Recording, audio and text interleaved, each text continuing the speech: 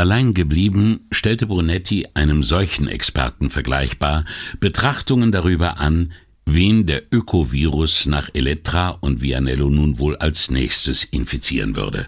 Eine Vorstellung, die sich für einen Moment seiner Fantasie bemächtigte. Wie hoch war wohl das Ansteckungsrisiko für ihn, der doch so eng mit beiden zusammenarbeitete, und wann würden sich die ersten Symptome bemerkbar machen? Eigentlich war Brunetti ja überzeugt, dass er sich stärker für Umwelt und ökologische Zukunft einsetzte als der Normalbürger. Nur ein Holzklotz wäre gegen die ständigen Appelle seiner Kinder immun gewesen. Aber den hohen Ansprüchen seiner beiden Kollegen genügte er offenbar noch lange nicht. Bloß wenn es ihnen wirklich so ernst war mit ihrem Engagement, warum arbeiteten Vianello und Signorina Elettra dann bei der Polizei anstatt für irgendeine Umweltschutzbehörde? Was das betraf, warum blieb überhaupt noch einer von ihnen im Polizeidienst? Im Fall Brunetti und Vianello konnte man es noch am ehesten verstehen, denn sie waren seit Jahrzehnten dabei. Aber was bewog einen aufgeweckten und ehrgeizigen jungen Mann wie Puccetti, Uniform zu tragen und zum Erhalt der öffentlichen Ordnung bei Tag und Nacht durch die Straßen der Stadt zu patrouillieren? Noch rätselhafter und unerklärlicher verhielt es sich mit Signorina Elettra, über die er mit Paola übrigens schon lange nicht mehr diskutierte, was weniger an Paola lag als daran, wie es für seine Ohren klang, wenn er sich eine Frau, die nicht die eigene war, zu rühmen oder solch neugierige Betrachtungen über sie anzustellen. Wie lange war sie nun schon in der Questura? 5 Jahre? 6? Brunetti musste sich eingestehen, dass er heute kaum mehr über sie wusste als zu Anfang. Nämlich, dass er sich auf ihre Fähigkeiten ebenso verlassen konnte wie auf ihre Diskretion und dass die Spöttermiene, die sie angesichts menschlicher Schwächen aufsetzte, eben nur eine Maske war. Brunetti legte die Füße auf den Tisch, verschränkte die Hände hinterm Kopf und lehnte sich in seinem Sessel zurück. Während seine Augen blicklos durch den Raum schweiften, rief er sich in Erinnerung, was alles passiert war, seit Vianello ihn gebeten hatte, mit nach Mestre zu kommen. Wie die Perlen eines Rosenkranzes ließ er Ereignisse vorbeigleiten, alle in sich abgeschlossen und doch auch eins zum anderen führend, bis hin zu Tassinis Leiche vor dem brennenden Schmelzofen. Abgesehen von den 2 Panini in der Bar hatte Brunetti den ganzen Tag nichts zu sich genommen, was ihn jetzt reute. Denn die Sandwiches hatten seinen Appetit, statt ihn zu stillen, eher noch angeregt.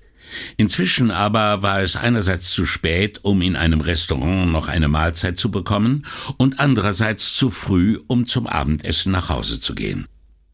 Brunetti beugte sich vor, griff nach Tassinis Notizen und ließ die Blätter, nachdem er sie durchgesehen hatte, eins nach dem anderen wieder auf die Schreibtischplatte niedersegeln. Sein linkes Knie wurde langsam steif, und um es abzuwinkeln und entlasten zu können, schlug er die Beine übereinander. Als er sich dazu im Sessel hochstemmte, stieß eins der Bücher in seinen Taschen gegen die Lehne, was sie Brunetti wieder in Erinnerung brachte. Er holte die beiden Bände hervor, warf einen Blick auf den Öko-Angstmacher und legte ihn wieder beiseite. Übrig blieb Dante, ein alter Freund, auch wenn er seit mehr als einem Jahr keinen Kontakt zu ihm gehabt hatte. Da Brunetti von Natur aus optimistisch war, hätte er das Purgatorio vorgezogen, das zumindest ein wenig Hoffnung durchschimmern ließ. Aber mit den Industriekrankheiten als einzige Alternative wählte er dann doch die lichtlose Hölle. Wie es ihm im Lauf der Jahre zur Gewohnheit geworden war, öffnete er das Buch aufs Geratewohl. Andere Menschen mochten so mit religiösen Texten verfahren und es dem Schicksal überlassen, welch neue Erleuchtung ihnen zuteil wurde. An der Stelle, die Brunetti aufgeschlagen hatte, ließ der eben erst zur Hölle hinabgestiegene und noch mitleidsfähige Dante den Florentiner Cavalcante wissen, dass sein Sohn noch am Leben sei, bevor er seinem Führer tiefer in den Abgrund folgte, schon jetzt angewidert von dem Gestank. Brunetti blätterte rasch weiter und stieß auf den Dieb Vanni Fucci, der seine Beichte mit einer obszönen Gebärde gegen Gott beschließt.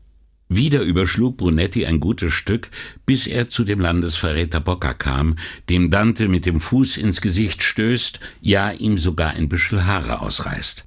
Die verdiente Strafe für so einen Abtrünnigen erfüllte Brunetti mit flüchtiger Genugtuung. Dann blätterte er zurück zu einer der Stellen, die Tassini mit Anmerkungen versehen hatte. In Canto 14 waren es der sengende Sand, der blutige Fluss und der feurige Regen. Diese ganze groteske Parodie der Natur, die Dante so passend schien für jene, die sich gegen sie versündigt hatten, Wucherer und Sodomiten. Brunetti folgte Dante und Vergil, als sie durch einen glühenden Flockenwirbel in den 7. Höllenkreis hinabstiegen. Unter den Schatten, die ihnen dort begegnen, war einer, an den er sich erinnerte. Brunetto Latini, Dantes verehrter Lehrer. Obwohl er die folgenden Passagen nie besonders gemocht hatte, die Hymne auf Dantes Genie, das der Dichter Se Benedetto in den Mund legt, und die Bloßstellung offizieller Würdenträger, las Brunetti weiter bis zum Ende des nächsten Gesangs. Von dort kehrte er zurück zu 2 Stellen, die Tassini dick mit Rotstift unterstrichen hatte. Ein Gefilde, das jedes Grün aus seinem Schoß verbannte, wo ein kleiner Fluss gesprungen kommt aus jenem Walde, so rot, dass mich jetzt noch davor schaudert. Am Rand hatte Tassini vermerkt, kein Grün, kein Leben, nichts. Und darunter in schwarzer Tinte, der graue Fluss. Wieder überschlug Brunetti einige Seiten und kam zu den Heuchlern. Er erkannte sie an ihren wallenden Mänteln, deren Schnitt den Kutten der Cluniacensermönche nachempfunden war. Von außen goldgleißend, dass es blendet, innen jedoch mit schwerem, stumpfen Blei gefüttert. Symbole ihrer Sünden, unter deren Last sie sich zur Buße dahinschleppen müssen, bis ans Ende aller Tage. Die Verse, die ihre Mäntel beschrieben, waren grün umrandet und durch eine gestrichelte Linie mit einem Ausspruch Vergils auf der gegenüberliegenden Seite verbunden. Wenn ich auch ein Spiegel wär aus bleiernem Glas, würd ich von außen doch dein Bild nicht schneller erfassen. Das Schrillen des Telefons holte Brunetti aus der Hölle zurück. Er ließ seinen Stuhl nach vorn kippen, hob ab und meldete sich mit Namen. »Ich wollte mal wieder von mir hören lassen«, sagte Elio Peluso, Brunettis ehemaliger Klassenkamerad, der seit Neuestem in der Nachrichtenredaktion des Gazzettino arbeitete, hatte sich in der Vergangenheit als nützliche Informationsquelle bewährt. Warum er ihn gerade jetzt anrief, war Brunetti schleierhaft, das heißt, er konnte sich nicht erklären, welche Gefälligkeit Elio ihm abluchsen wollte. »Ach ja«, gab Brunetti zurück, »schön, deine Stimme zu hören.« Peluso lachte lauthals. »Was ist? Habt ihr alle ein Sensibilitätstraining absolvieren müssen, um besser mit der Presse klarzukommen?« »Merkt man das so deutlich?« fragte Brunetti. »Ein Polizist, der behauptet, er würde sich freuen, meine Stimme zu hören, verursacht mir Gänsehaut.« »Und wenn es ein Freund zu dir sagt«, konterte Brunetti und gab sich gekränkt. »Das ist was anderes«, versetzte Peluso in herzlicherem Ton. »Was ist? Soll ich nochmal anrufen, damit wir von vorn anfangen können?« Jetzt lachte auch Brunetti. »Nein, Elio, nicht nötig. Sag mir einfach, was du wissen möchtest.« »Gar nichts, mein Freund. Diesmal habe ich was für dich.« Brunetti verkniff sich die Bemerkung, dass er sich das Datum notieren würde, um es ja nicht zu vergessen, und sagte nur, »Ach nein? Ich höre.« »Mir ist zugetragen worden, dass dein Chef sich von einem gewissen Gianluca Fasano einen Floh hat ins Ohr setzen lassen.« »So? Und was für einen?« »Die Sorte, mit denen Leute hausieren gehen, die es nicht mögen, wenn man ihre Freunde zu sehr unter die Lupe nimmt.« »Ich gehe wohl recht in der Annahme, dass du mir deinen Zuträger nicht nennen willst«, fragte Brunetti. »Richtig geraten. Ist er denn verlässlich?« »Oh ja.« Brunetti überlegte eine Weile. Der Kellner, entweder er oder Navarro. Er versuchte es mit einem Köder. Ich hatte übrigens gerade in einer Glasbläserei gleich neben Fasano zu tun. »Bei de Kall?« fragte der Reporter. »Ja, du kennst ihn?« »Gut genug, um zu wissen, dass er ein Gauner ist. Abgesehen davon ein schwerkranker Mann.« »Was heißt schwer krank?« hakte Brunetti nach. »Und woher weißt du das?« »Im Lauf der Jahre bin ich ihm ein paar Mal begegnet. Und dann kam neulich ein Freund von mir in die Klinik. Und als ich ihn besuchte, lag de Kall auf demselben Zimmer.« »Und?« drängte Brunetti. »Ach, du weißt ja, wie diese Onkologen sind«, entgegnete Peluso. »Die sagen einem Patienten nie, was der ihrer Ansicht nach sowieso nicht hören will. Aber mein Freund hat oft genug das Wort Bauchspeicheldrüse aufgeschnappt, um sich einen Reim darauf zu machen.« »Wie lange ist das her?« »Etwa einen Monat. De Kall war nicht zur Behandlung dort, sondern nur für irgendwelche Testreihen. Trotzdem hat man ihn 2 Tage da behalten und die reichten schon, um ihn meinem Freund genauso verhasst zu machen, wie de Kall seinen Schwiegersohn zu hassen scheint. Und dann, wohl weil er das Gefühl hatte, so langsam sei für seine Informationen eine Gegenleistung fällig, fragte Peluso, »Was hast du eigentlich für ein Interesse an Fasano?« »Bisher eigentlich gar keins, aber das dürfte sich jetzt ändern.« »Und wie steht's mit de Kall?« »Der hat den Mann einer Bekannten bedroht.« »Passt zu ihm«, bemerkte Peluso lakonisch. »Sonst noch was?« fragte Brunetti, wohl wissend, dass das unbescheiden war. »Nein.« »Dann danke für den Anruf«, sagte Brunetti. »Ich muss das erstmal in Ruhe durchdenken.« »All mein Sinnen und Trachten zielt darauf, Polizei und Justiz behilflich zu sein«, antwortete Peluso in salbungsvollem Ton und legte auf, sobald er den erwarteten Lacher hörte.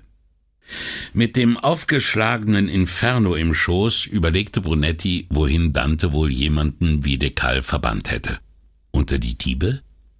Nein, es gab keinerlei Verdachtsmomente dafür, dass der Alte je etwas gestohlen hätte, abgesehen von dem, was jeder normale Geschäftsmann am Finanzamt vorbeischmuggeln muss, um überleben zu können, und das war ja wohl kaum eine Sünde. Zu denjenigen, die Beamte und Würdenträger bestochen hatten, um ihre Ziele durchzusetzen? Aber wie sonst sollte man sich am Markt behaupten? Brunetti sah das wutverzerrte Gesicht des Alten vor sich und entschied, dass er unter die zornigen Seelen gehörte. Zu solchen wie dem Florentiner Filippo Argenti, den seine Mitverdammten in Stücke rissen. Wenn de Kall allerdings wusste, dass er todkrank war, und trotzdem in seiner Profitgier nicht nachließ, dann hätte Dante ihn vielleicht unter die Geizigen gesteckt und dazu verurteilt, mit seiner schweren Last bis in alle Ewigkeit gegen die seiner Mitschuldigen anzurennen.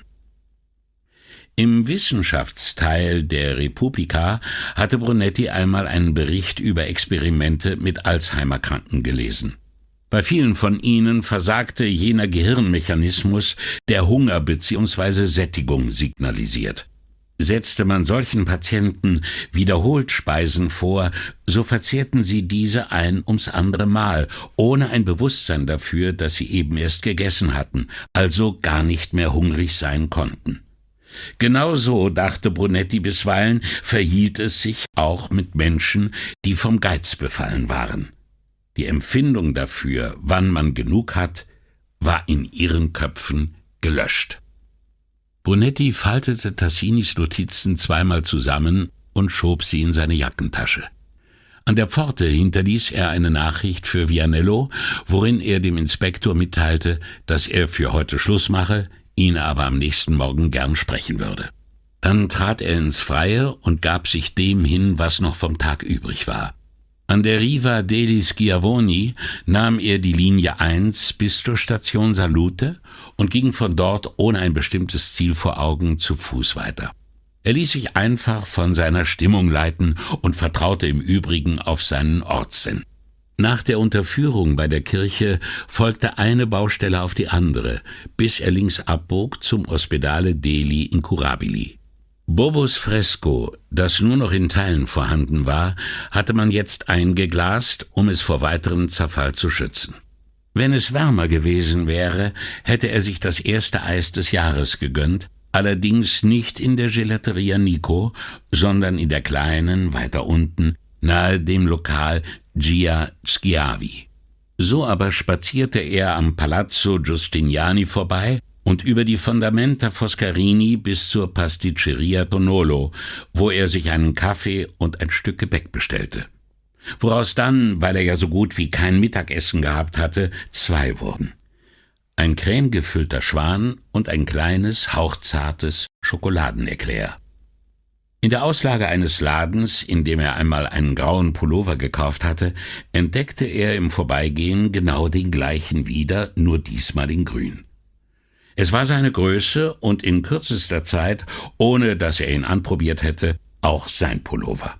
Als er wieder auf die Calle hinaustrat, fühlte Brunetti sich so glücklich wie einst als Kind, wenn für ihn die Schule aus war, während die anderen noch Unterricht hatten und niemand wusste, wo er war oder was er tat. In einer Weinhandlung unweit von San Pantalon kaufte er eine Flasche Nebbiolo sowie einen Sangiovese und einen sehr jungen Barbera. Inzwischen war es fast 7 und so machte er sich auf den Heimweg. Als er in seine Straße einbog, sperrte Raffi gerade ihre Haustür auf. Brunetti rief ihn beim Namen, aber sein Sohn hörte ihn nicht und schloss die Tür hinter sich. Brunetti nahm beide Einkaufstüten in die linke Hand und kramte mit der freien Rechten nach seinem Schlüsselbund. Doch bis er sich Einlass verschafft hatte, war es zu spät, um seinem Sohn im Treppenhaus hinterherzurufen. Kurz vor dem letzten Treppenabsatz hörte er plötzlich Raffis Stimme, obwohl er ihn allein hatte ins Haus gehen sehen. Das Rätsel löste sich, als er nach ein paar weiteren Stufen Raffi, das Telefonino am Ohr, lässig neben ihrer Wohnungstür lehnen sah. »Nein, heute Abend nicht. Ich muss die Differentialrechnung machen. Du weißt doch, was der uns immer für ein Pensum aufbrummt.« Brunetti lächelte seinem Sohn zu, worauf der die Hand hob und, mit zur Decke verdrehten Augen männliche Solidarität heischend, beteuerte, »Aber natürlich möchte ich dich sehen.« Es konnte wohl nur Sarah Paganuzzi sein, von der Raffi da so zärtlich umgarnt wurde. Brunetti überließ ihn seinem Schicksal und betrat die Wohnung, in der es nach Artischocken duftete. Das feinherbe Aroma, das sich von der Küche über den Flur in der ganzen Wohnung verbreitete, war so durchdringend, dass Brunetti unwillkürlich an den Gestank denken musste, der ihm vor 12 Stunden den Atem benommen hatte. Er stellte seine Einkäufe ab, machte einen Bogen um die Küche und verschwand im Badezimmer. 20 Minuten später kam er geduscht, mit tropfnassen Haaren, in hellen Baumwollhosen und T-Shirt in den Flur zurück, um seinen Pullover zu holen. Aber die Einkaufstüten waren beide nicht mehr da. Als er die Küche betrat, standen die 3 Weinflaschen auf der Anrichte, Paola hantierte am Herd und Chiara deckte den Tisch. Paola wandte sich um und begrüßte ihn mit einem Luftkuss. Chiara sagte lächelnd Hallo. »Frierst du nicht?« fragte Paola. »Nein«, antwortete Brunetti, machte kehrt und lief den Flur hinunter zu Raffis Zimmer. Auf dem Weg dorthin wuchs seine gerechte Empörung. Es war sein Pullover. Er hatte ihn mit seinem schwer verdienten Geld bezahlt. Die Farbe passte wunderbar zu dieser Hose. In der festen Überzeugung, seinen Sohn gleich in dem neuen Pullover zu erwischen, klopfte er an Raffis Tür und trat nach dessen Aufforderung ein.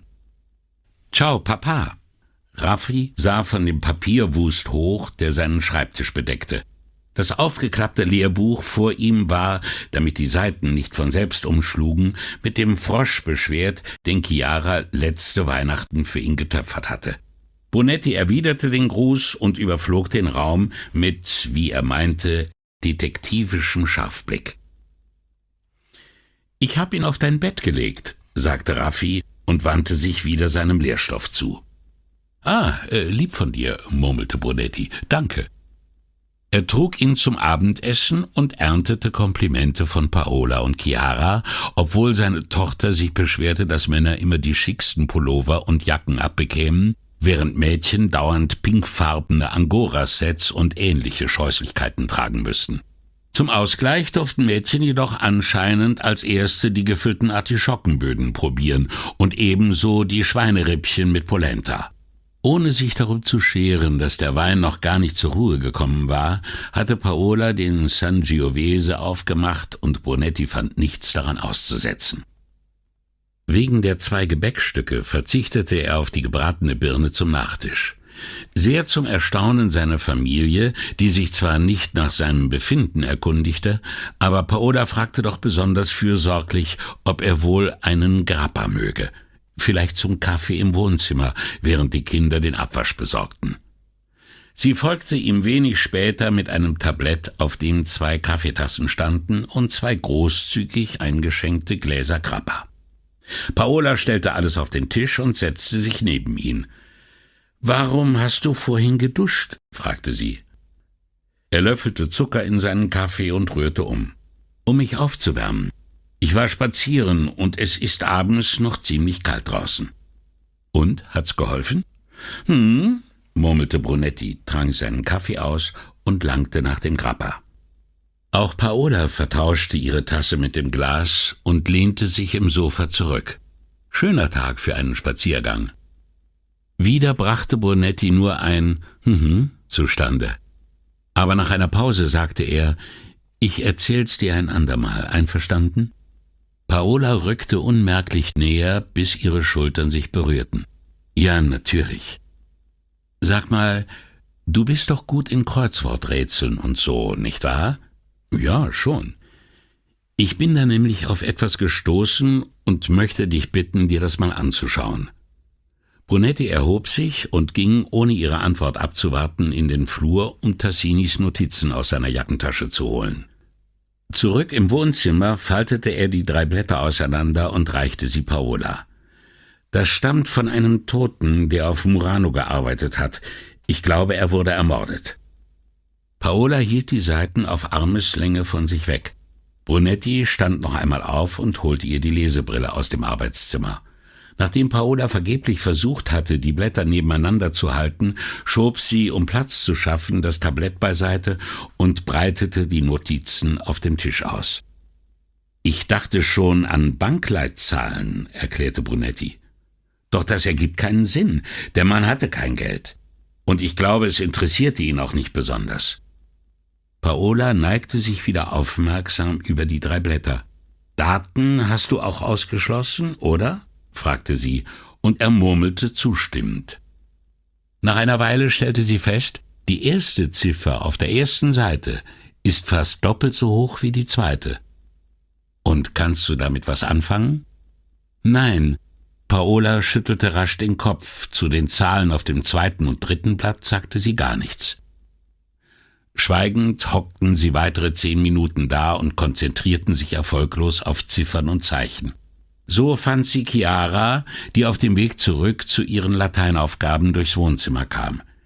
Sie ließ sich neben Brunetti auf die Sofalehne plumpsen und fragte, »Was habt ihr da?« »Rätsel«, antwortete Brunetti, »aber wir kommen beide nicht auf die Lösung.« »Du meinst die Koordinaten?« Chiara zeigte auf die Zahlen auf dem 3. Blatt.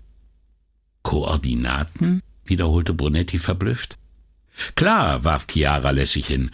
»Was denn sonst? Hier«, sagte sie und tippte auf das Gradzeichen nach der ersten Ziffer. Grad, Minute, Sekunde. Sie zog das Blatt näher heran und fuhr fort. »Das ist die geografische Breite, die kommt immer zuerst, und hier hast du die Länge.« Nachdem sie die Zahlen noch einmal verglichen hatte, meinte sie, »Die 3 Positionen, die da angegeben sind, liegen ziemlich nah beieinander. Die 2. südöstlich und die 3. südwestlich von der ersten. Wollt ihr wissen, wo das ist?« »Wo was ist?« fragte Brunetti, immer noch leicht benommen. »Na, der Ort, der diese Koordinaten hat.« Chiara klopfte mit dem Finger aufs Papier. »Wollt ihr wissen, wo der liegt?« »Ja«, sagte Paola. »Okay.« Chiara sprang auf und lief in ihr Zimmer, von wo sie den Riesenatlas anschleppte, den sie sich zu Weihnachten gewünscht hatte. Die über 500 Seiten starke Ausgabe eines britischen Verlages mit einem Seitenformat fast so groß wie das des Gazzettino. Der beste Atlas, den Brunetti hatte auftreiben können. Chiara wuchtete den Band auf den Tisch, dann zog sie die darunterliegenden Blätter an den Ecken hervor. Sie brauchte beide Hände, um den Atlas in der Mitte aufzuschlagen. Anschließend ging, während sie ihn durchblätterte, ihr Blick beständig zwischen Tassinis Aufzeichnungen und den Buchseiten hin und her. Mit einem ärgerlichen Schnauben kehrte sie nach einer Weile zum Anfang zurück, fuhr mit dem Finger erst oben an der Ziffernskala einer Europakarte entlang, dann rechts neben der Seite abwärts. Sorgsam wendete sie Blatt um Blatt. Als sie die gesuchte Seite gefunden und aufgeschlagen hatte, blickten alle drei verdutzt auf die Lagune von Venedig. »Scheint irgendwo auf Murano zu sein«, sagte Chiara. »Aber um die exakten Positionen zu bestimmen, braucht ihr was in größerem Maßstab. Am besten eine Seekarte der Lagune.« Ihre Eltern gaben keine Antwort, beide blickten voll Staunen auf die Karte. Chiara rutschte von der Sofalehne. »Ich muss zurück zu den Gallischen Kriegen«, seufzte sie und verschwand auf ihr Zimmer. Ob sie das alles aus diesen Patrick O'Brien-Schmökern gelernt hat, brummte Brunetti, als Chiara gegangen war. Die Frage war eher scherzhaft gemeint, doch Paola beantwortete sie ganz ernsthaft. Dargestellt wurden Längen und Breitengrade im 19. Jahrhundert sicher nicht anders als heute. Unserer Tochter stehen inzwischen nur bessere Karten zur Verfügung. »Ich werde nie mehr was gegen diese Bücher sagen«, versprach Brunetti. »Aber Ihnen selber trotzdem keine zweite Chance geben.« Ein Einwurf, den Brunetti geflissentlich überhörte. »Haben wir eigentlich noch diese Seekarten?« »Die müssten in der Kassette sein«, antwortete Paola und überließ es ihrem Mann, das ramponierte Holzkästchen aufzustöbern, in dem die Familie Reisekarten und Stadtpläne aufbewahrte. Binnen weniger Minuten war Brunetti mit einem Stapel Karten zurück, reichte Paola die Hälfte davon und nahm sich den Rest vor. Nach kurzem Suchen hielt Paola eine Karte hoch und verkündete: »Hier, die große von der Lagune.« Es war ein Souvenir aus dem Sommer, in dem sie mit dem ledierten alten Boot eines Freundes die Lagune erkundet hatten. Gut 20 Jahre musste das jetzt her sein, denn die Kinder waren damals beide noch nicht auf der Welt. Brunetti erinnerte sich an eine sternklare Nacht, in der sie, von der Ebbe überrascht, in einem Kanal festgesessen hatten. »Diese Moskitos«, seufzte Paola, die wie er an jene Nacht zurückdachte und daran, was geschehen war, nachdem sie sich gegenseitig mit Insektenschutzmittel eingerieben hatten. Brunetti ließ seinen Stapel auf den Boden fallen und breitete die Lagunenkarte auf dem Tisch aus. Unaufgefordert gab Paola ihm die Breitenkoordinate, der ersten von Tassinis Zahlen an, während er mit dem Finger am Kartenrand abwärts fuhr, bis er die Stelle gefunden hatte. Mit den Knien schob er den Tisch zurück, um mehr Platz zu schaffen. Paola las den Längengrad vor und er suchte mit dem Finger am oberen Rand der Karte die entsprechende Ortsangabe. Sodann folgte sein linker Zeigefinger einer vertikalen, der rechte einer horizontalen Linie, bis beide sich am Schnittpunkt trafen.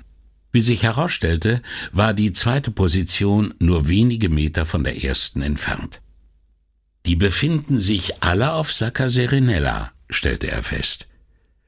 »Was dich nicht zu überraschen scheint.« »Tut es nicht, nein.« »Und wieso nicht?« Obwohl er die genauen Todesumstände aussparte, brauchte Brunetti fast eine halbe Stunde, um ihr Tassinis Geschichte zu erzählen, bis hin zur Durchsuchung seiner Kammer, die gar nicht weit entfernt lag vom Schnittpunkt jener Koordinaten. Er schloss mit der bitteren Unterredung bei Frau und Schwiegermutter. Als er geendet hatte, ging Paola in die Küche und kam mit dem Grappa zurück. Sie reichte Brunetti die Flasche und nachdem sie sich wieder neben ihn gesetzt hatte, faltete sie die Karte zusammen und legte sie auf den Stapel am Boden. Dann nahm sie ihm die Flasche aus der Hand und schenkte beiden noch ein Gläschen ein. Hat er das wirklich alles geglaubt? Dass er sich mit Schadstoffen vergiftet und deshalb ein behindertes Kind gezeugt hätte? Fragte Paola. Ich glaube schon, ja. Trotz des medizinischen Befundes? Brunetti zuckte mit den Schultern, um anzudeuten, wie wenig jemand, der den Ärzten misstraute, von solchen Gutachten hielt. Nach seiner Vorstellung ist es eben so gewesen. »Aber wie hätte er sich denn vergiften können?« fragte sie. »Ja, wenn er auf Maghera gearbeitet hätte, aber ich habe noch nie gehört, dass Murano gefährdet sei oder vielmehr die Leute, die dort beschäftigt sind.« Brunetti rief sich seine Unterredung mit Tassini ins Gedächtnis. Er sprach von einer Verschwörung gegen ihn, glaubte, die wahren Testergebnisse würden ihm vorenthalten, damit es keine ausreichenden genetischen Beweismittel gäbe. Als er die Skepsis in Paolas Augen las, fügte er hinzu, Tassini war fest davon überzeugt. »Aber wovon eigentlich?« wollte Paola wissen. Brunetti spreizte in einer hilflosen Gebärde die Hände. »Das habe ich leider auch nicht aus ihm rausgekriegt. Weder, was ihm seiner Meinung nach fehlte, noch wie es sich auf das Kind hätte übertragen können. Alles, was er mir verraten hat, war, dass de Kal nicht als einziger an dem, was sich da abspielte, beteiligt sei. Und bevor Paola nachhaken konnte, ergänzte er bedauernd, »Nein, um was es dabei ging, hat er mir nicht gesagt.« »Meinst du, er war verrückt?« fragte Paola mitleidig. »Auf dem Gebiet kenne ich mich nicht aus«, antwortete Brunetti nach einigem Überlegen. »Der Mann war von etwas überzeugt, wofür es anscheinend keine Indizien gibt und das er folglich auch nicht beweisen konnte. Aber ich würde das noch nicht als verrückt bezeichnen. Er war neugierig, ob Paola ihn darauf hinweisen würde, dass er soeben das Wesen des religiösen Glaubens beschrieben habe.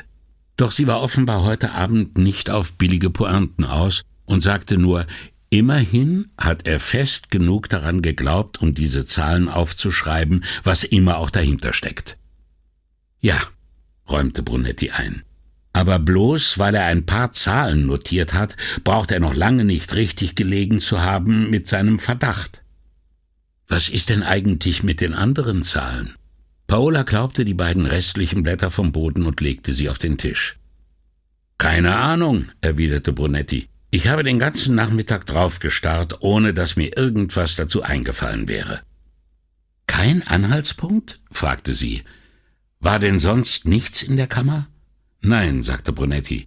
Doch dann fielen ihm die Bücher ein. Nichts außer Industriekrankheiten und Dante. »Sehr witzig, Guido.« Brunetti erhob sich und ging abermals hinaus zur Garderobe, wo seine Jacke hing.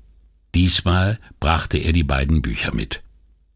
Für die Industriekrankheiten hatte Paola ebenso wenig Verwendung wie er, nur dass sie das Buch auf den Boden warf statt auf den Tisch. »Dante«, sagte sie andächtig, als Brunetti ihr den Band reichte.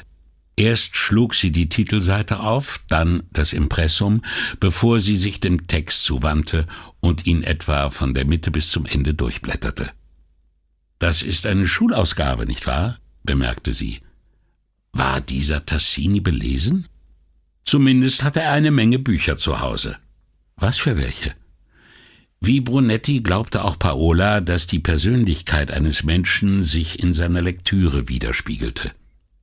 »Das kann ich dir nicht sagen«, antwortete er. »Ich bin nie so nahe an die Wand mit dem Bücherregal herangekommen, dass ich die Titel hätte lesen können.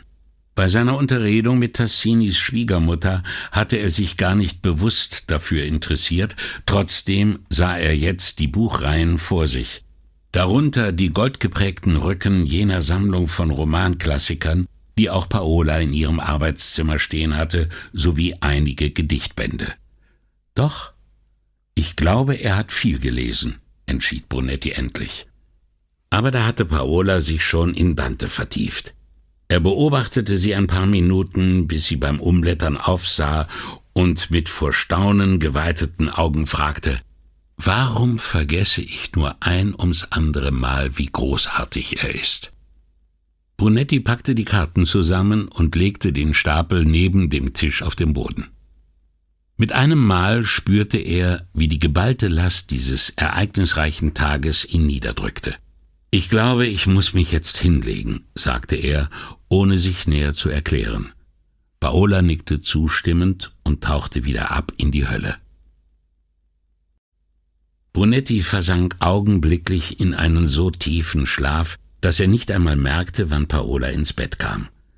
Falls sie das Licht anknipste, irgendwelche Geräusche machte oder noch wach blieb und las, Brunetti bekam nichts davon mit.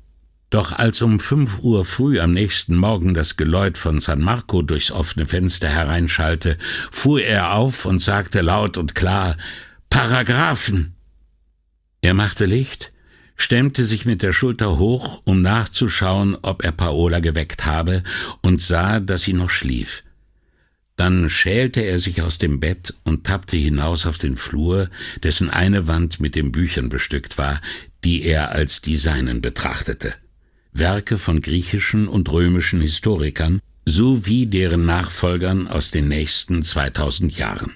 Gegenüber standen Kunst- und Reiseführer und, auf dem obersten Bord, einige der Lehrbücher aus seiner Studienzeit nebst neueren Abhandlungen über Zivil- und Strafrecht. Auf dem Tisch im Wohnzimmer lagen Tassinis Notizen noch neben den Industriekrankheiten. Brunetti war promovierter Jurist, hatte jahrelang Gesetzestexte studiert und gepaukt. Wieso nur hatte er Tassinis Einträge nicht erkannt? Wenn man die ersten 6 Ziffern jeweils als Datum las, ergab sich daraus der 20. September 1973 und der 10. September 1982. Und die letzten 3 Zahlen standen dann für den zugehörigen Paragraphen. Brunetti wusste, dass er die Ausgabe der Gazzetta Ufficiale nicht hier, sondern im Büro aufbewahrte. Trotzdem suchte er danach, bis er kalte Füße bekam und sich mit Tassinis Notizen und seinem Buch ins Schlafzimmer zurückzog. Er stieg ins Bett und schob sich das Kissen in den Rücken. Doch kaum, dass er es bequem zurechtgeklopft hatte, stand er leise fluchend wieder auf, um seine Brille aus dem Wohnzimmer zu holen. Er knotete sich noch den neuen Pullover um die Schultern und schlüpfte zurück ins Bett. Die 3 handbeschriebenen Blätter ließ er in die Kuhle zwischen sich und seiner gleichsam bewusstlosen Frau gleiten, griff nach den Industriekrankheiten und schlug das Register auf. Brunetti las bis kurz vor 6. Dann klappte er das Buch zu, machte sich in der Küche einen Kaffee Latte und nahm ihn mit zurück ins Schlafzimmer.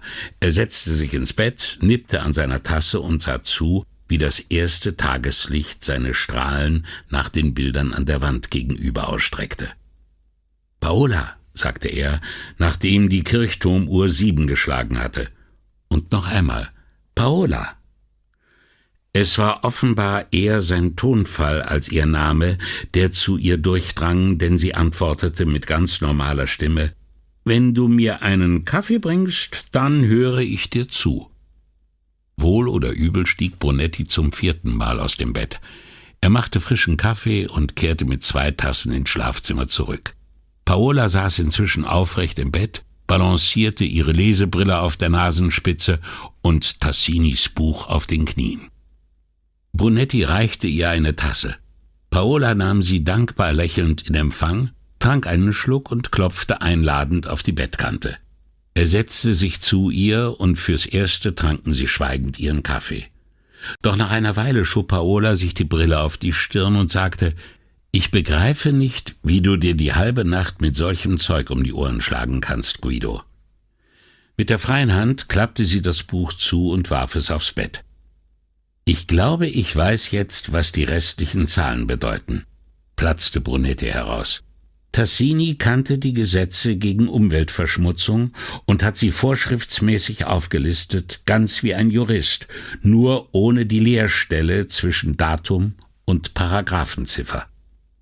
Statt sich, wie er erwartet hatte, nach dem Inhalt dieser Gesetze zu erkundigen, überraschte Paola ihn mit der Frage: Wie mag er da bloß angekommen sein? Ihr Ton verriet mehr als ein Quäntchen Spott des Bildungsbürgers für diejenigen, die nach seinem Wissen strebten. »Keine Ahnung«, gestand Brunetti. »Hat er am Ende Jura studiert?« »Da bin ich überfragt«, sagte Brunetti, und dabei ging ihm auf, wie wenig er über Tassinis Vergangenheit wusste. Der Mann war allzu rasch vom Verdächtigen zum Opfer geworden.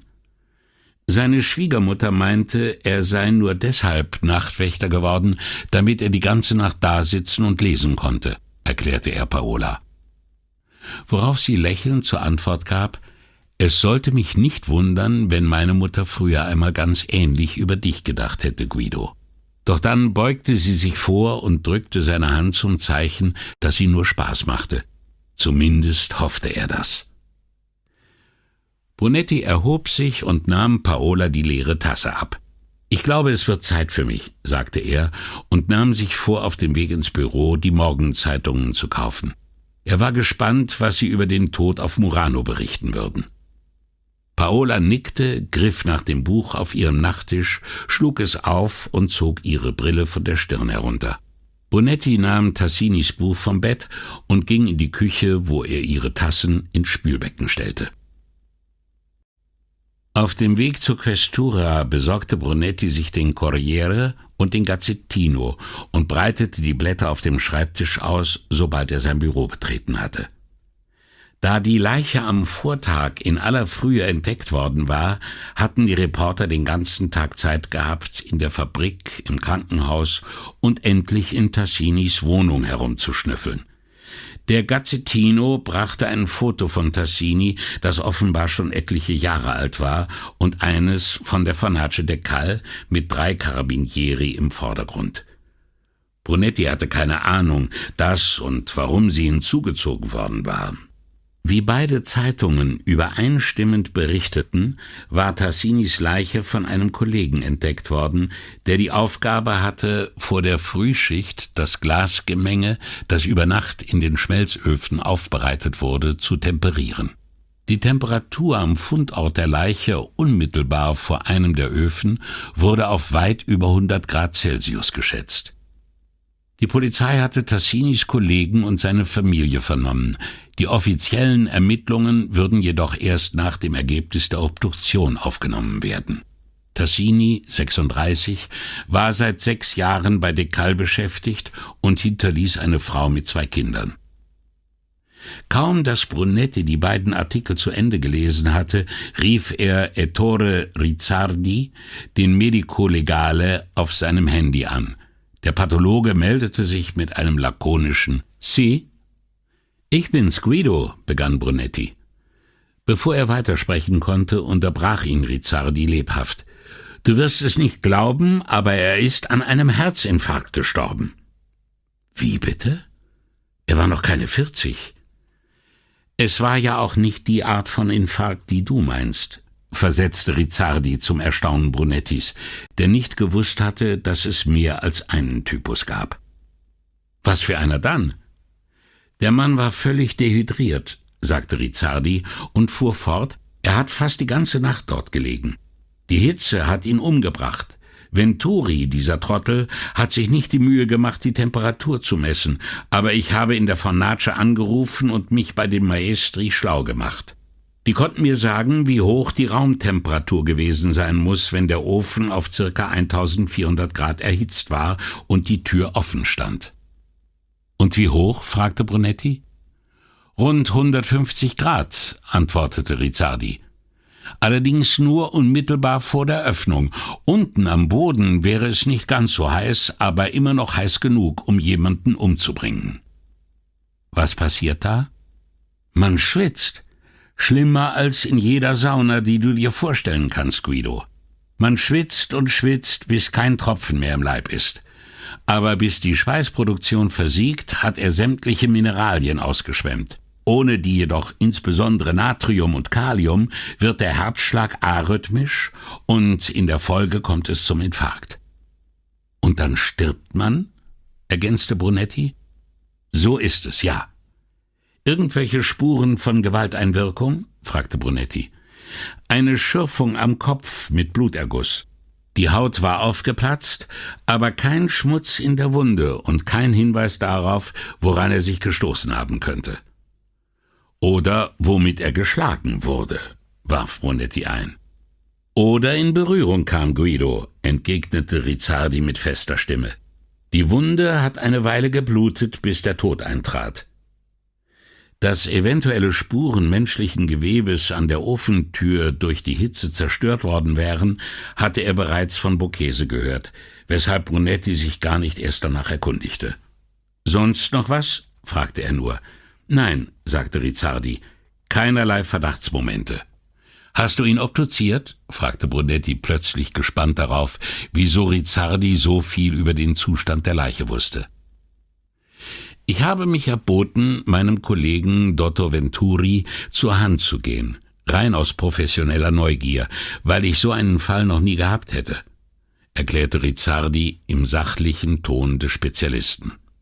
Doch dann fuhr er mit veränderter Stimme fort: »Und das ist die Wahrheit, Guido. Ich hatte sowas wirklich noch nie gesehen, kannte es nur aus der Fachliteratur. Du hättest seine Lungen sehen sollen. Das hätte ich mir im Leben nicht vorstellen können. Was die an Flüssigkeit produzieren mussten, damit er in dieser Hitze atmen konnte. Rauchvergiftung hatte ich natürlich schon auf dem Tisch, doch ich hatte ja keine Ahnung, dass pure Hitze die gleiche verheerende Wirkung hat.« »Aber es war ein Herzinfarkt?« fragte Brunetti. »Und sei es nur, um Rizzardis akademische Begeisterung zu bremsen?« »Ja, so hat Venturi es im Totenschein vermerkt.« »Und was hättest du reingeschrieben?« forschte Brunetti in der Hoffnung, Rizzardi würde seinen Verdacht doch noch bestätigen. »Herzinfarkt, Guido, Herzinfarkt. Daran ist der Mann gestorben. An einem Herzinfarkt.« »Eins noch, Ettore. Habt ihr den Inhalt seiner Taschen zu Protokoll genommen?« »Augenblick mal«, antwortete der Doktor. »Ich hatte die Liste eben noch in der Hand.« Brunetti hörte es knacken, als Rizzardi das Telefonino ablegte, dann raschelte Papier. Kurz danach meldete der Pathologe sich wieder. Also, ein Schlüsselbund, eine Brieftasche mit Ausweis sowie 30 € in Scheinen, ein Taschentuch und ein paar lose Münzen im Wert von 87 Cent. Das war alles. Brunetti bedankte sich und legte auf. Nach dem Telefonat mit Rizzardi stieg Brunetti hinunter ins Archiv und kopierte die Gesetzestexte, deren Paragraphen Tassini sich notiert hatte. Zurück in seinem Büro las er die Verordnungen durch. Die von 1973 erließ Grenzwerte für Abwässer, die in die Lagune, die Kanalisation, ja sogar ins Meer geleitet werden durften. Ferner bestimmte sie Fristen, binnen derer die Glashersteller spezielle Wasserfilter zu installieren hatten, und setzte eine Kommission zur Überprüfung dieser Anlagen ein. Die Verordnung von 1982 verhängte sogar noch strengere Auflagen zur Wasserentsorgung und erwähnte auch die Säuren, von denen Assunta gesprochen hatte.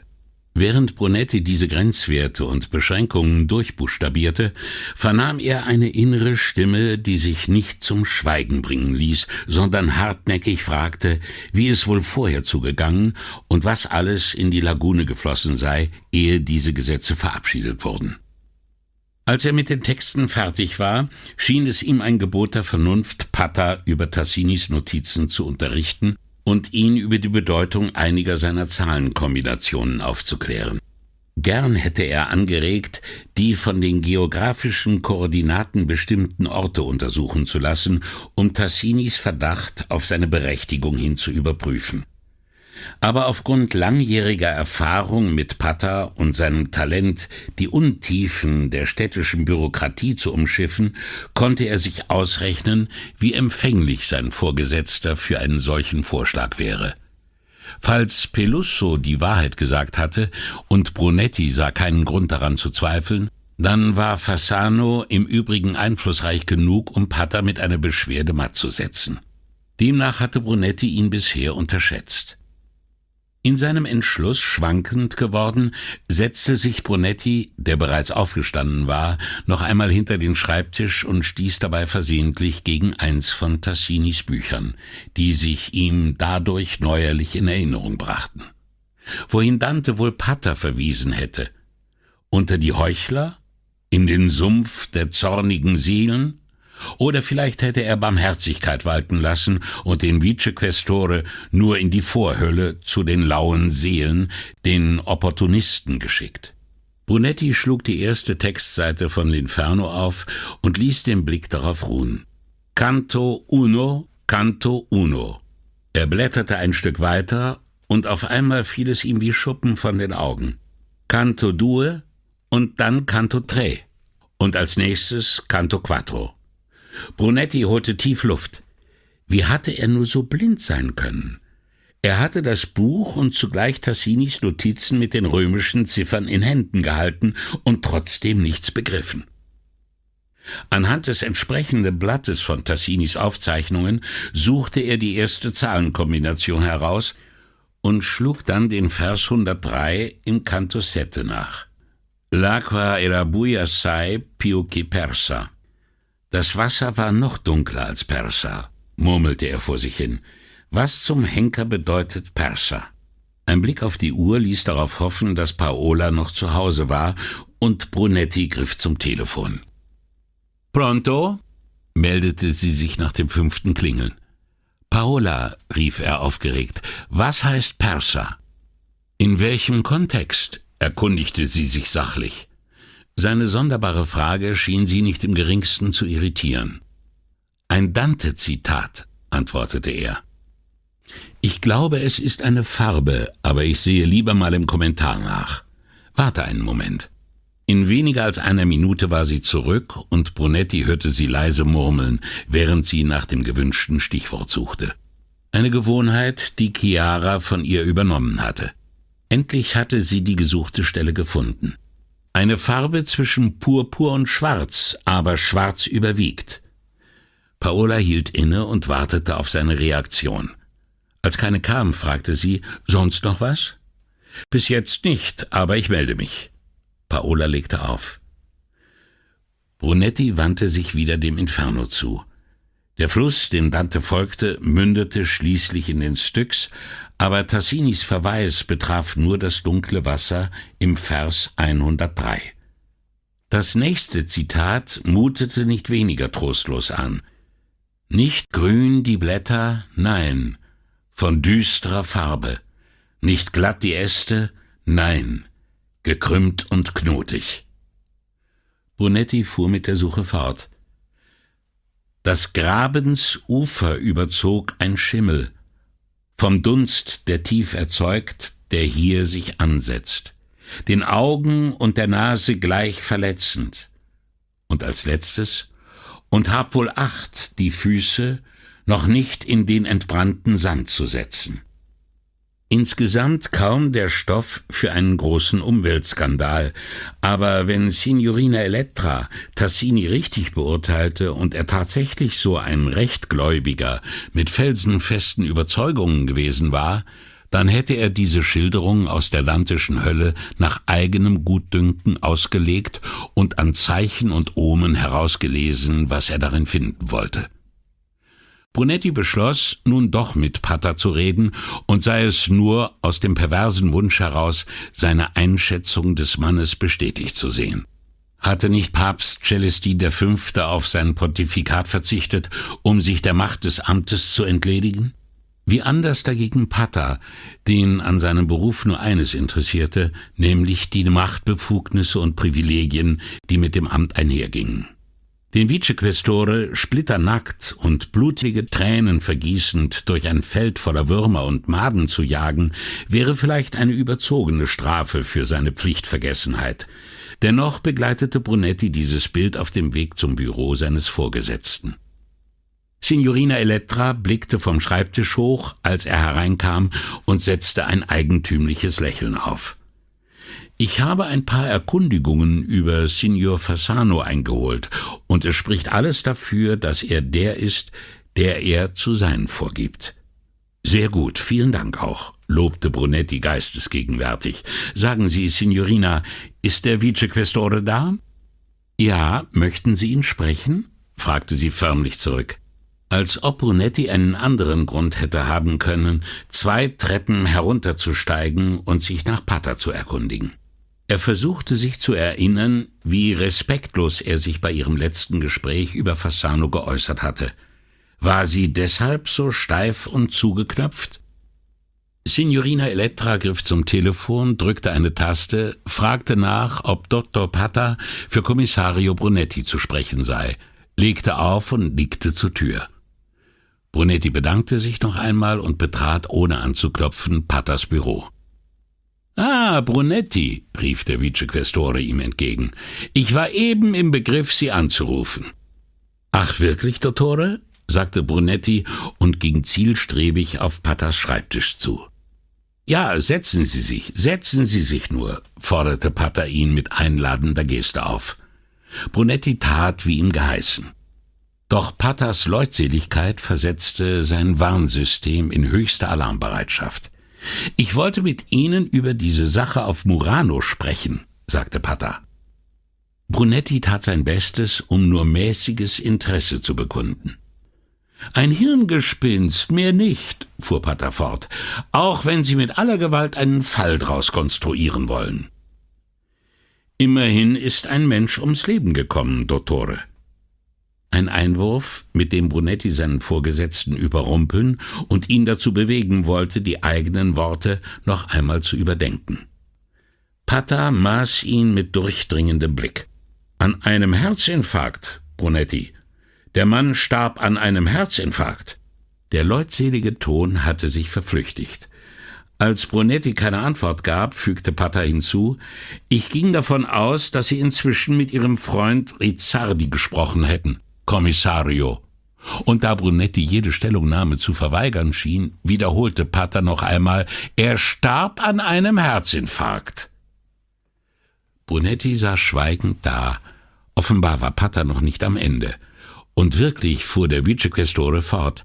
»Ich weiß nicht, ob Sie sich schon eine Theorie zurechtgelegt haben, die für einen unnatürlichen Tod spricht, Brunetti. Aber wenn ja, dann widerrufen Sie die gefälligst. Der Mann ist zusammengebrochen und an einem Herzinfarkt gestorben. Ein Arbeitsunfall, basta!« »Er war Nachtwächter, kein Glasbläser«, wandte Brunetti ein. »An dem Schmelzofen hatte er nichts verloren.« »Im Gegenteil«, versetzte Pater mit einem Gleichmut, den Brunetti ebenso verblüffend wie aufreizend fand. »Gerade weil er Nachtwächter war, hatte er jede Menge Gründe, sich dort aufzuhalten. Ein Defekt am Ofen beispielsweise, ein plötzlicher Temperaturanstieg, den er regulieren musste. Vielleicht hatte auch jemand diese Stange herumliegen lassen, über die er dann, als er sie wegräumen wollte, so unglücklich gestolpert ist. Oder er hat es gemacht, wie so viele in diesen Werkstätten, die sich nachts als heimliche Glasbläser ein kleines Zubrot verdienen.« Paters Lächeln unterstrich die Plausibilität all dieser Möglichkeiten, und Brunetti fragte sich, woher der Vicequestore als Sizilianer so viel über die Kunst des Glasmachens auf Murano wusste. Scarpa wäre eine denkbare Quelle. Scarpa, der den Wunsch seines Vorgesetzten teilte, die Stadt als kriminalitätsfreie Zone auszugeben, und welches Verbrechen konnte einer solchen Bilanz mehr schaden als Mord. Doch Scarpa war genauso wenig ein Venezianer wie sein Herr und Meister. Dann also Fassano. Noch bevor er den Mund aufmachte, war Brunetti klar, dass er nichts würde ausrichten können gegen Paters selbstgefällige Überzeugung, dass die Ermittlungen, wie klein und bescheiden man sie auch geführt haben mochte, nunmehr gegenstandslos seien. Trotzdem sagte er, »Was mich zu Ihnen führt, Dottore, sind gewisse Dokumente, die sich in Tassinis Besitz befanden.« »Was heißt in seinem Besitz?« »Er verwahrte sie bei sich zu Hause auf.« »Und wie sind diese Papiere in Ihren Besitz gelangt, Kommissario?« »Ich habe sie an mich genommen, als ich seiner Witwe die traurige Nachricht überbrachte.« »Haben Sie einen Bericht über diese Beschlagnahme angefertigt?« »Selbstverständlich«, log Brunetti, der wusste, dass es für Signorina Elettra ein leichtes war, seinen Bericht zurückzudatieren, wenn er endlich dazu kam, ihn zu schreiben. Pater zog seine Antwort nicht in Zweifel. Stattdessen fragte er, »Und um was für Dokumente handelt es sich?« »Listen mit Zahlencodes.« »Was denn für Zahlen?« »Zahlen, die auf diverse Gesetze und auf bestimmte geografische Positionen verweisen und auf etliche Stellen in Dantes Inferno. Eine Ausgabe des Gedichts lag in Tassinis Kammer an seinem Arbeitsplatz.« »Und befindet dieses Buch sich jetzt ebenfalls in Ihrem Besitz?« fragte Pater. »Ja.« »Ist das nun alles, was Sie gefunden haben, Brunetti?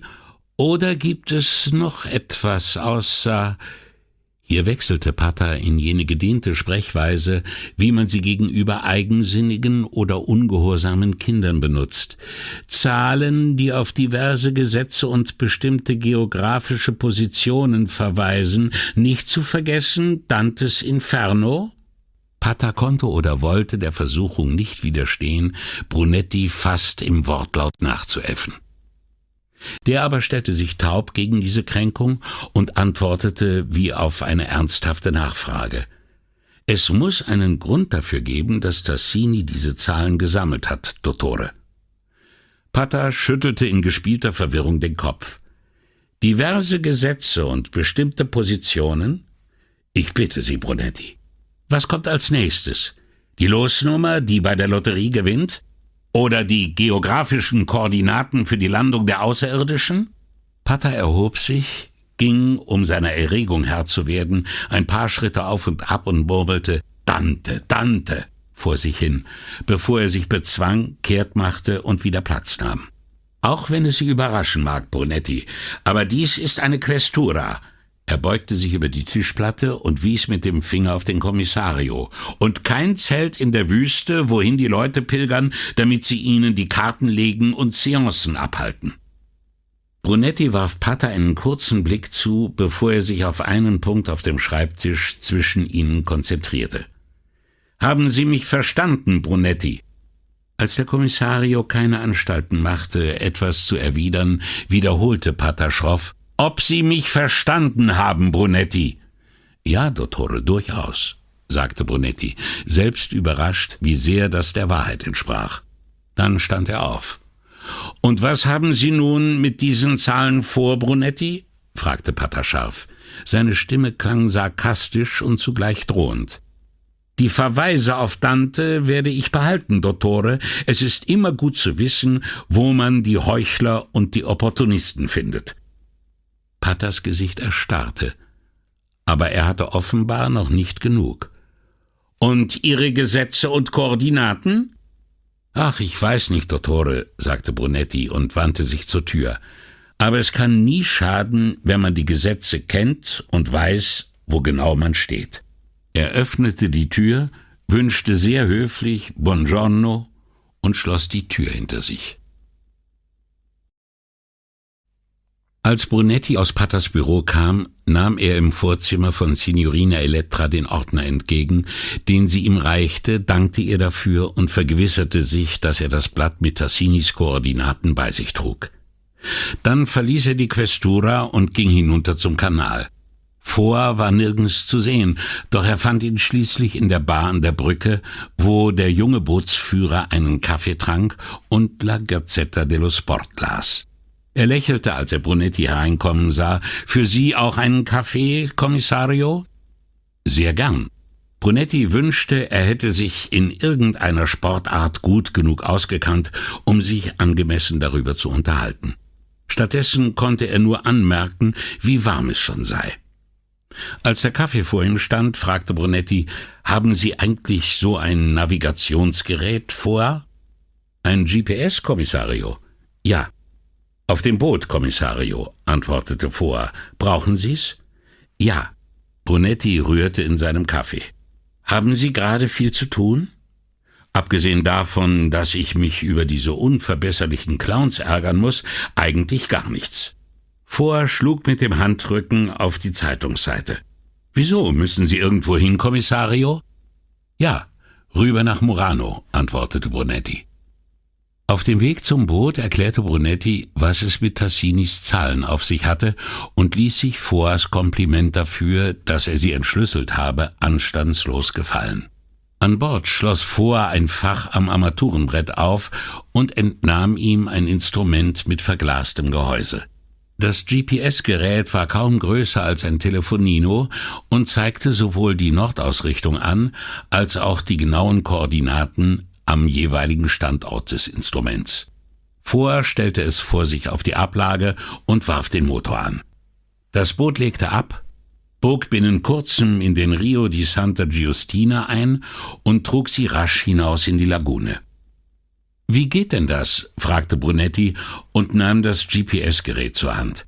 Als Kind einer autolosen Stadt hatte er stets Venedig für sein technisches und technologisches Ungeschick verantwortlich gemacht, obwohl er wusste, dass er in Wahrheit selbst der Schuldige war oder vielmehr sein mangelndes Interesse dafür, wie diese Dinge und insbesondere die raffinierten technischen Spielereien funktionierten.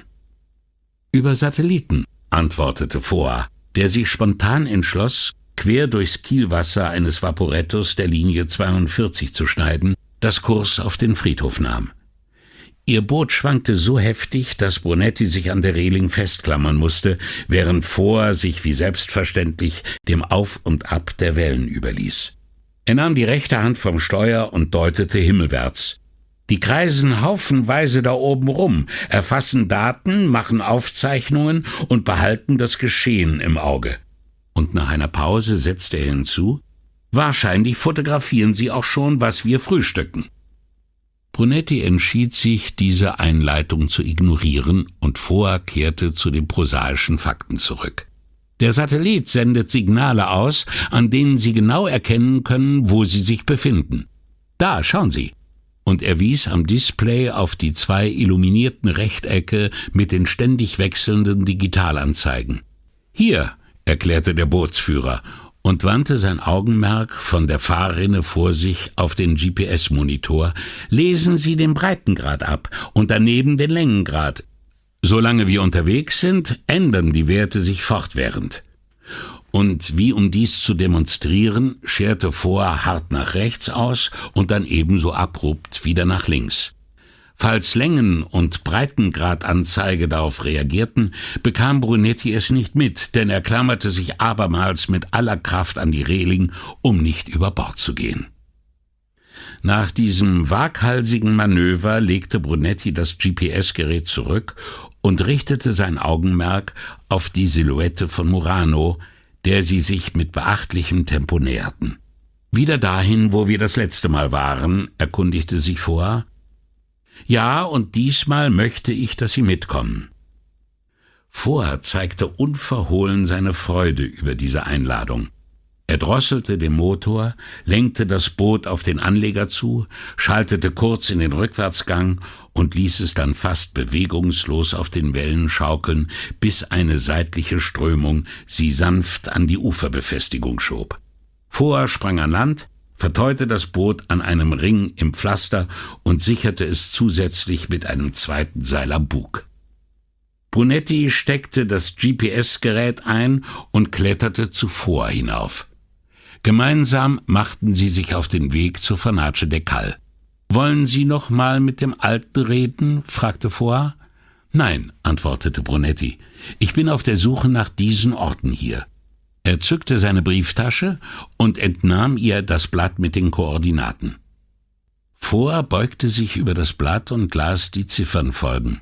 »Längen- und Breitengrade stimmen mit denen der Lagune überein«, sagte er und setzte hinzu, »die angegebenen Positionen müssen hier ganz in der Nähe sein.« Brunetti, der sich ja schon anhand der Seekarte einen ungefähren Überblick verschafft hatte, nickte zustimmend. Die beiden umgingen die Werkshalle und wandten sich nach links in Richtung der Brachfläche. Brunetti sah erleichtert, dass die Seite des Gebäudes, an der sie vorbei mussten, fensterlos war. Am Rand des dürren Rasenflecks machten sie Halt und Brunetti holte das GPS heraus. Er wollte vorher schon das Blatt mit den Koordinaten reichen, besann sich aber darauf, dass der Bootsführer sich mit dem Navigationsgerät weit besser auskannte als er und gab stattdessen dieses weiter. Foa prägte sich noch einmal die Zahlen auf dem Blatt ein und machte sich auf den Weg. Den Blick fest auf das Instrument gerichtet, marschierte er über das Brachland und schwenkte in leichtem Bogen nach links ab in Richtung Norden. Auf halbem Weg zwischen der Fornace del Cal und der Lagune blieb er stehen. Als Brunetti hinzukam, zog Foa die Hand, die das Blatt hielt, zu sich heran und überprüfte die zweite Zahl. Ohne das GPS aus den Augen zu lassen, wandte sich Foa weiter nach links dem Zaun zu, der einmal das Gelände von del Cal und das Nachbargrundstück voneinander getrennt hatte. Von seiner früheren Bestimmung war einzig eine Reihe gebleichter Latten und Pfähle übrig geblieben, die sich ausnahmen wie das zerfallene Skelett eines vor langer Zeit von einem räuberischen Wild gerissenen Landtieres. Gleichsam als Ersatz für die fehlende Abgrenzung zwischen den beiden Grundstücken hatte man den einstigen Zaunstreifen kahl gelassen. Der Graswuchs begann erst etwa 1 Meter rechts und links der eingestürzten Pflöcke. Nach einer Weile machte Vor Halt, kontrollierte die GPS-Anzeige und trat dann ein paar Schritte näher zum Zaun. Wie lautete die Sekundenzahl, Kommissario, von der ersten Längenangabe? Brunetti sah auf dem Blatt nach. 90. Vor machte 2 kleine Schritte seitwärts, bis er mit gespreizten Beinen über den verrotteten Zaunresten stand. Er stieß ein paar Latten beiseite, schaute auf das GPS-Display und korrigierte seine Position um eine Idee nach rechts. »Okay, hier ist es«, rief er Brunetti zu. »Was auch immer diesem Typ so wichtig war, das ist die erste Stelle, zu der er Sie hinführen wollte.« Vor trat wieder zu Brunetti, beugte sich forschend über das Blatt Papier und wandte sich dann der Fornace de Cal zu. »Der zweite Koordinatenpunkt muss in dem Gebäude da sein.« Nachdem er abermals das GPS-Display konsultiert hatte, ließ Vor den Blick über das Gelände schweifen. »Und die dritte Stelle«, sagte er, »die befindet sich sehr wahrscheinlich da drin.« Er zeigte auf die Werksgebäude ein Stück weiter rechts neben de Cals Firma.